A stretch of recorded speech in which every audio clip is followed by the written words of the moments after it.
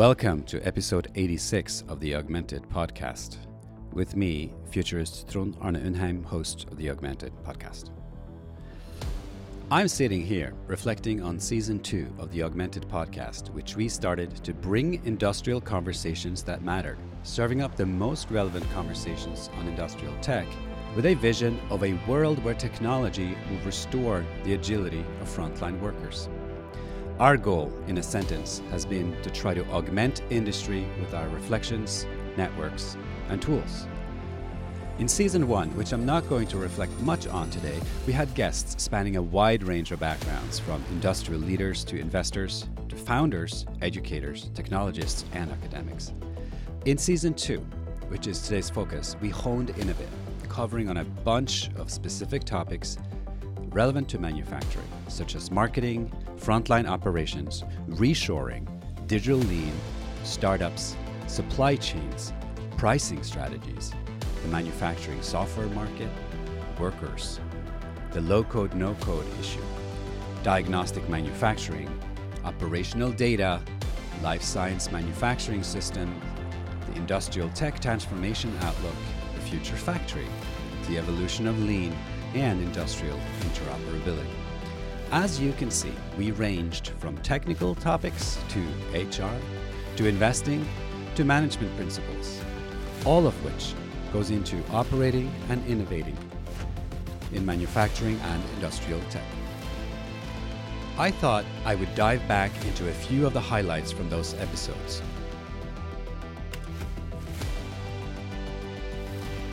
Back in January, we had Joe Sullivan, who's a host of the Manufacturing Executive Podcast and founder of Gorilla 76, on the podcast for a conversation about marketing. In episode 64 of the podcast, the topic is marketing mindset in manufacturing.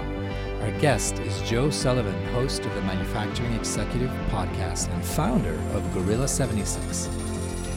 In this conversation, we talk about marketing tips for manufacturers, best practices from foundations to demand generation, and distinguishing yourself by consistency, which leads to developing a distinct voice that lead to emotional incentive via lead development to the challenge of achieving business outcomes. We cover the role of people and technology jointly in accessing and achieving business goals for manufacturers, and we uncover key industry trends.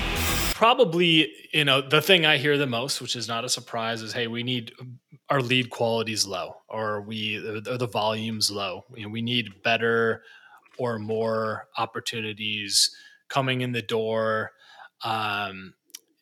Even over the last year, where the manufacturing sector has been doing generally well, and our companies are growing.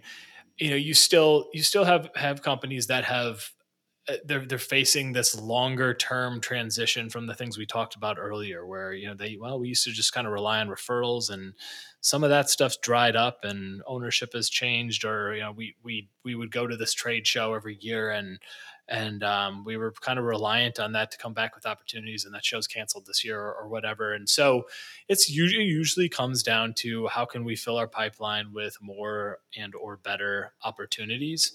And that's where that conversation starts about, well, we need to shift our mindset about how we're getting to those people.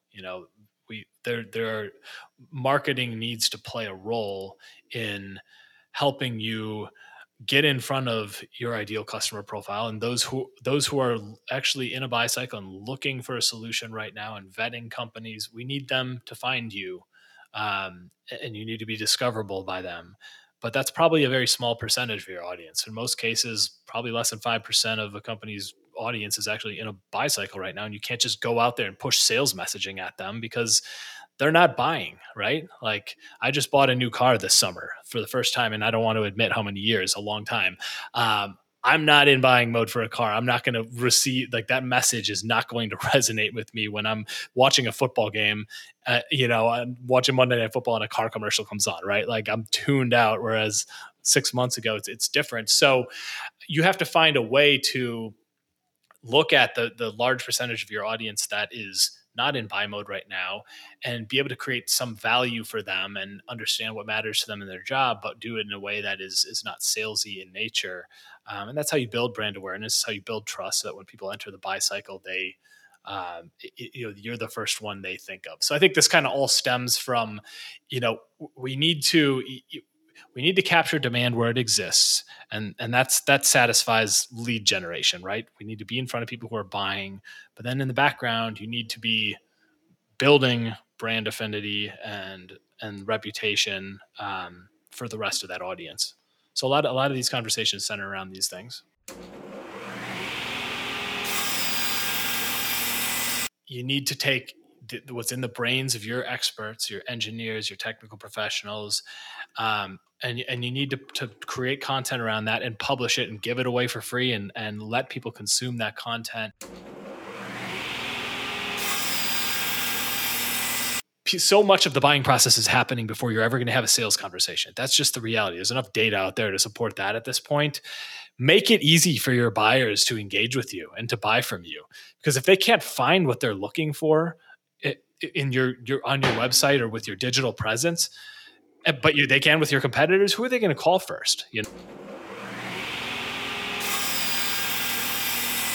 It kind of breaks down the marketing approach that we believe in can be broken down into kind of 3 steps. The first one is to focus. The second one is to create. And the third one is to distribute. And so what that means is, one, when we're talking about focusing, it's just so important that you dial in on the right type of person from the right type of company. Understand, you may serve 10 different industry verticals or types of companies, but where are you going to focus from a marketing standpoint? You got to channel your resources in some way. So pick a customer segment where you can be successful. Understand deeply who the buying process influencers are inside those organizations and what those people care about. What are the common questions they're asking on sales calls? What are the issues that they're experiencing? We're major advocates of doing customer interviews up front. Like, talk to 10 customers that are represent your ideal customer. Talk to 5 more that you lost deals with that you wish you had won, and understand what it is that makes these people tick, what their buying process looks like, what they were looking at, what they care about. That will feed your whole marketing strategy if you start there. In episode 54 of the podcast, the topic is industrial pricing strategies. Our guest is Lydia DiLiello, CEO and founder of Capital Pricing Consultants, and also a co-host of the WAM podcast, where empowered women interview empowered women. In this conversation, we talk about the pivotal principle of pricing, which has become even more important as the industry is reshaping itself due to technology, change, risk, and globalization. What is the role of tech in the pricing space, and why is it not as effective as it should be? What about hardware and software pricing, and how to use the discovery, analysis, and recommendation framework that Lydia DiLiello has developed? We discussed industry best practices and touched on a few case studies from NCI to JCPenney and cover the future outlook. I would say the field is 30 to 35 years old in terms of having been established. And I think the way it was established really was the Professional Pricing Society kind of came into being to address that need. The gentleman that founded it, Eric Mitchell, had worked for, I believe it was the Ford Motor Company, and said, there's a real need here. People are just essentially throwing up numbers to see what sticks. There was no AI back then. Analytics was Excel spreadsheets at best in most cases. So the depth and the breadth of what we now consider to be analytics, I don't think really existed. And I believe the companies that are going to be the most successful in business are those that are tying supply chain and pricing together. When you look at how you are procuring a good, what does it cost you to bring that good into your organization? That's your raw cost. How many times do you handle it? What's involved relative to then passing it on? Are you adding value to it? Are you just purely taking the widget and passing that widget directly on to your customer?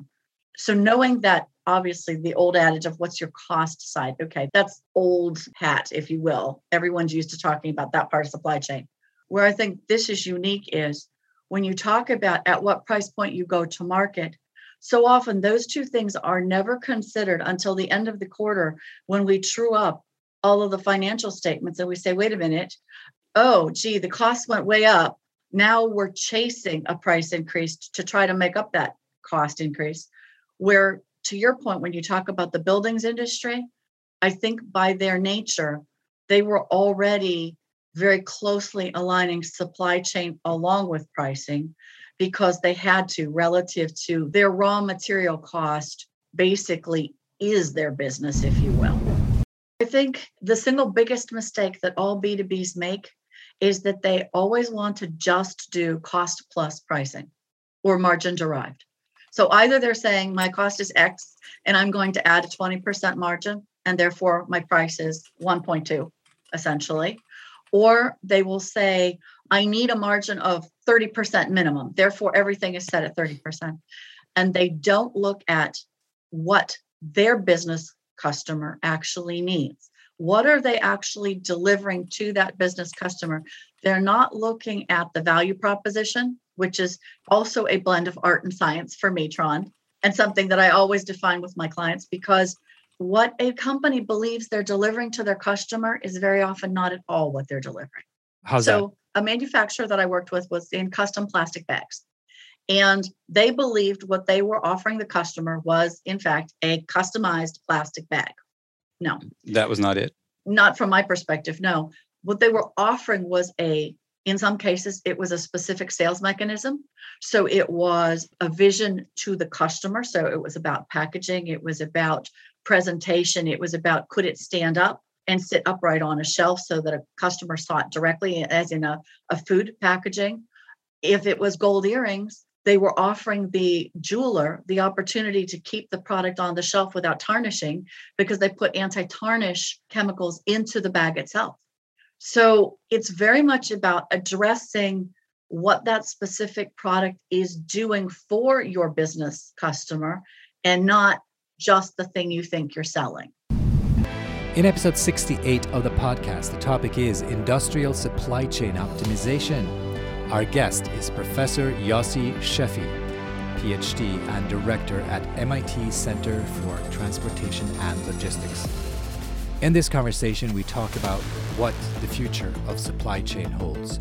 We discuss the role of tech, especially robotics and automation, and discuss the need to improve but not get rid of just-in-time production. We talk about the China Plus One approach to supply chain diversification, the use of scenario planning to prepare for long-term effects of whack-a-mole demand, and we discuss which corporations have done well during the supply chain disruption and explore how supply chain startups move in to solve supply chain challenges. Lastly, we discuss what the next decade and beyond might look like and ponder the macro forces that impact the supply chain. You have to move, you have to store, you have to manufacture, you have to source, you have to process, you deliver, and worry about how to get it back. It's more than half, about a little more than half of the cargo that flies goes in the belly of passenger airlines. Business in general is not totally digitized.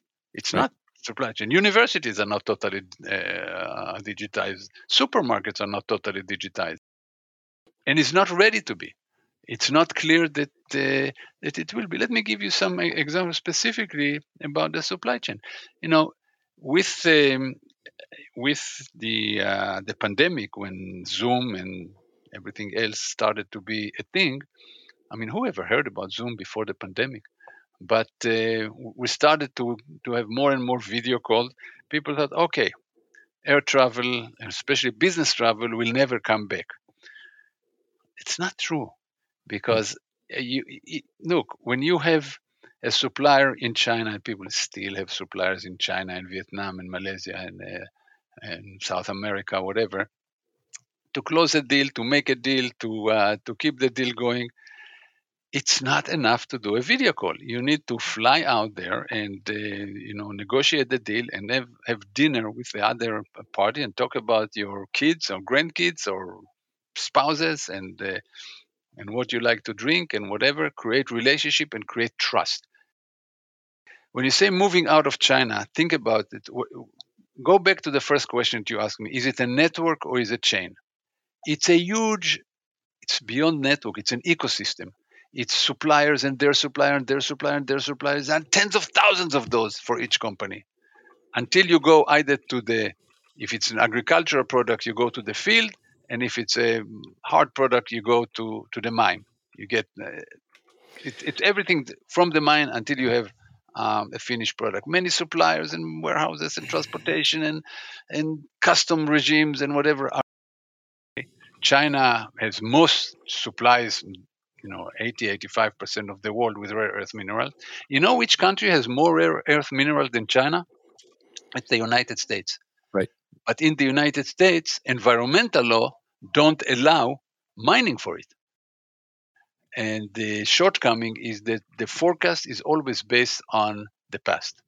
It's based on, so as long as more or less the future will act like the past, and you can forecast the seasonality. People will buy more towards Christmas. People will buy more toward more candies before Halloween and so forth. Okay, you can forecast this based on past behavior. However, when there's a fundamental change, like what happened during the pandemic, or things that happened during the financial crisis, when there's a big change in behavior of people, this all goes by the wayside. So taking all of this into account then, what is the future of supply chains? Let's be specific. If you look sort of 10 years into the future, it's not something that academics always promise to do, but you have and you are in some of your work. Taking all of these things into account, the relative kind of poverty, I guess, of long-term strategy in the US, some other countries around the world doing the right thing, arguably the European Commission perhaps stimulating countries to do some correct things in the industrial strategy there, isolated countries like Israel or South Korea doing the right thing. Where are we going to end up over the next few years? So, play out COVID for a little bit, play out some of these startups, working on this. Where are we ending up? Will there be massive improvements in supply chain? Is there whack-a-mole demand all ahead of us the next decade? Or is there any structure to the madness? I'll tell you why it's a tough question, because I think it has nothing to do with supply chain. If you tell me where Taiwan will be in 5 years or 10 years, is it going to be, where would the US-China relationship be? US-Russia? Well, EU and Russia. I think the global political forces will swap anything that we can do in business, not only in supply chain, in business in general. But assuming that there'll not be a disaster on the magnitude of the pandemic and worse, I don't know. I just read Kissinger, who thinks that we are at a very, very dangerous point in U.S.-China relationship. He thinks we can be, on the step of a war, and a war between the U.S. and China would be the end of humanity. In episode 60 of the podcast, the topic is reshoring. Our guest is Harry C. Moser, founder and president of the Reshoring Initiative. In this conversation, we talk about what reshoring is, why it is important now, what data there is on it, and we find out what the Reshoring Initiative is and what they have accomplished. Lastly, we discuss the implications of reshoring and what the future holds for manufacturing. I'm curious, what would you say are the biggest drivers now of reshoring? Several things. First, China is obviously a big piece of the offshoring problem, and Chinese wages have risen 10 to 15% a year for the last 20 years.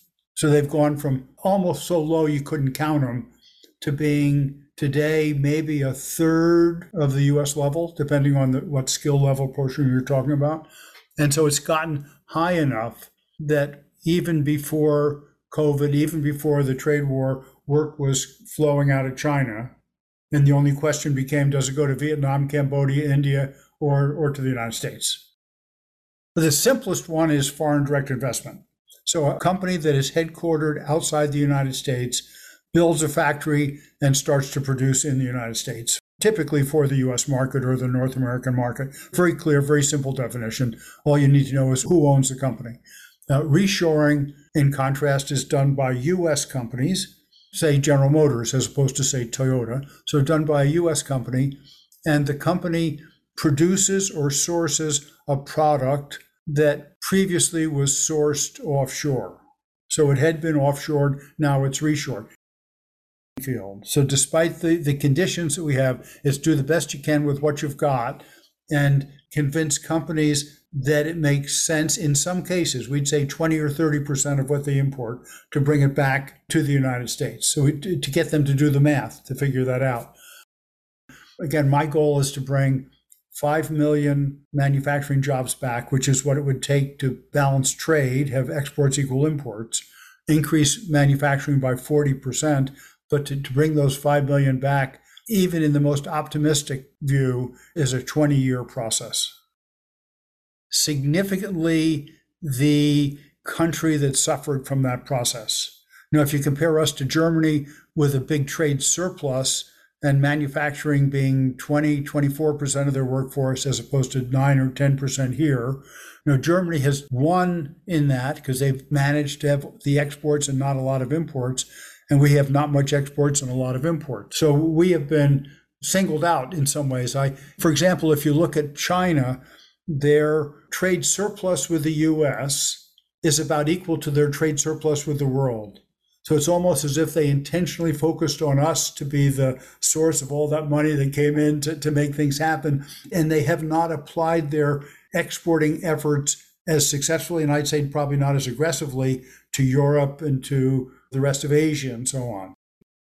Too many Americans have gotten lazy or sloppy or no longer appreciate the value of hard work, the psychological value of hard work, what that does for them. I always say we need to get people to work harder, work smarter, save more, spend less, and the country will be in a better place. In episode 79 of that podcast, the topic is the future factory. Our guest is Günther Beitinger, SVP of Manufacturing, Head of Factory Digitalization, and Head of Product Carbon Footprint at Siemens. In this conversation, we talk about digital transformation of the factory floor.